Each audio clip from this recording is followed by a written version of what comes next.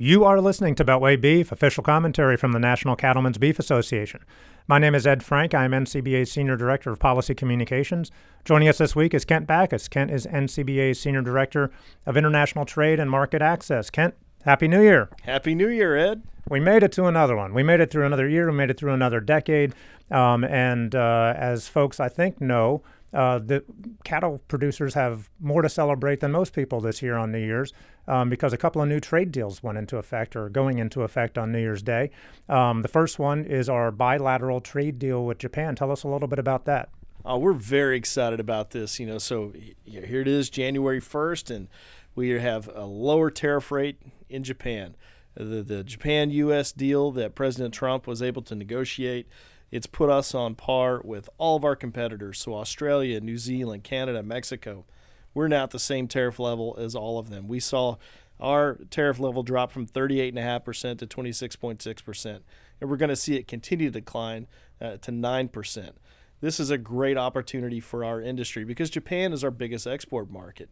It accounts for about 25% of our overall sales, roughly $2 billion. And that was with the old tariff in place. Now with this new tariff, I think we're going to expect really big gains here in 2020 and beyond. So this is a great, great day and a great beginning for the U.S. beef industry. Right, and not to be outdone, another trade deal with the European Union goes into effect on January 1st on New Year's Day. So that's another reason to celebrate. What do we have to gain with that one? So with the EU, they're the most protectionist market in the world. It's just a really tough nut to crack, to be honest with you.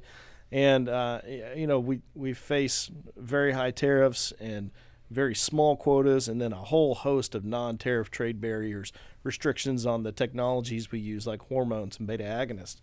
Well, with this deal with the EU, we're now going to have a U.S.-specific 35,000 metric ton duty-free quota, and that's just for U.S. beef, no other countries. So this is a big, big opportunity for us. Now, that is going to be limited to beef from non-hormone treated cattle. So that's the one important caveat there. But this is a great first step. This is not a final destination.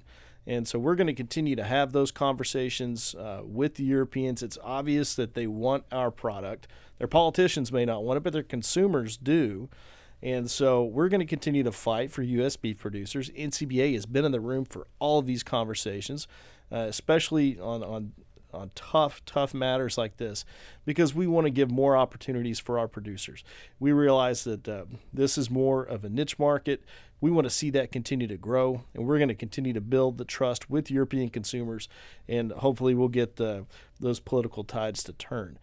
So we see January 1st, 2020. This is a great day for us. This is a great opportunity for our industry, not only in Japan, but the European Union as well. Yeah, absolutely. A lot to celebrate on this front and on many fronts for producers as we begin a new year. And as I mentioned earlier, this isn't just a new year, this is a new decade. And I think, we can celebrate what is going into effect as the new year dawns. But I think it's also an interesting opportunity to sort of look back as we look back on the past decade. And I know a lot of people on social media were doing sort of what was called, I guess, the decade challenge, where they look back and they say, well, where was I? What have I accomplished over the last decade? I got married, I had kids or whatever. But so let's play that game on the podcast. Where were we in 2010 as an industry when it comes to international exports in some of these countries?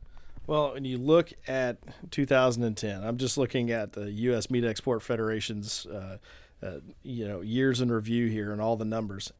At the end of 2009, we'd only exported about $3 billion worth of beef globally. Well, when you fast forward to 2018, and hopefully we have the 2019 numbers here pretty soon, that's over $8 billion. We've seen a tremendous growth in the overall value, and that's because foreign demand is out there. It's been out there, but it's really grown. We have a great product, and we've been able to market it. But the big barriers have always been tariffs and all the non-tariff barriers, the BSE restrictions, all of those age-based restrictions, hormone restrictions, beta agonist, antibiotics, you name it, traceability. All of these big things have made it less competitive for us overseas. Well, at NCBA and with our partners in the beef industry, we've really focused over the last 10 years to try to eliminate as many of those barriers as possible, because we know we have a great product. I think everybody out there understands that.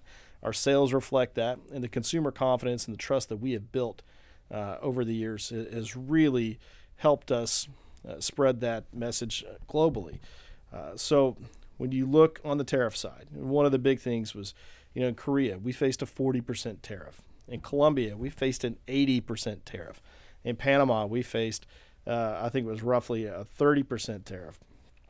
China, our tariff has been upwards of 47%. Japan, 38.5%. Europe, so many different tariff lines, it's hard to keep track of them.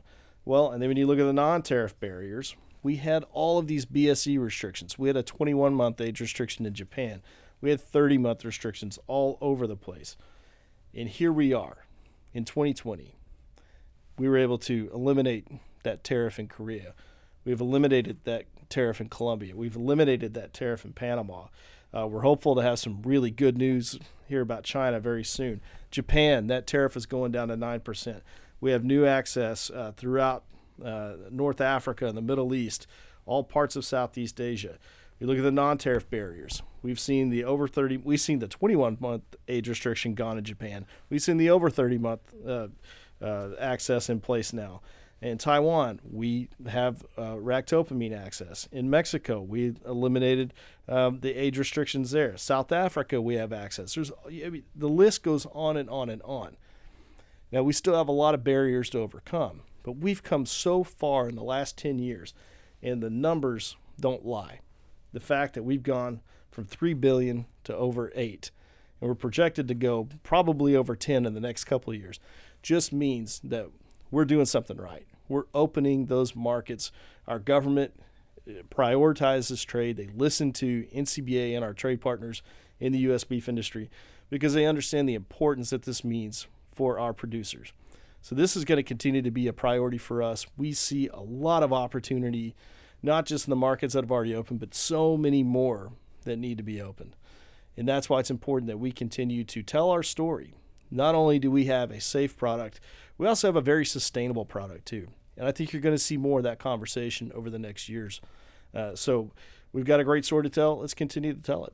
Yeah, thanks for that. I didn't realize that we had almost essentially at this point tripled, and hopefully will do so in the meantime, our exports over the last decade. And I know it's easy to sort of get wrapped up in the day-to-day, market struggles out there, and but it's also, and you don't hear about a lot of this stuff. The media tends to cover sensational things like impeachment as opposed to, export growth for U.S.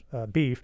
But I think it is a good opportunity, and today in particular is a good time to really look back and reflect on how far we've come on international trade and market access over the past decade, and the steps we're taking forward today in Japan and in Europe, and hopefully we'll have many more steps in the coming years and decade to come. So Kent, thank you very much. Thanks for joining us. Happy New Year. Happy New Year. You've been listening to Beltway Beef. Until next week, eat beef. Check us out online at policy.ncba.org and follow us on Twitter at Beltway Beef. Happy New Year.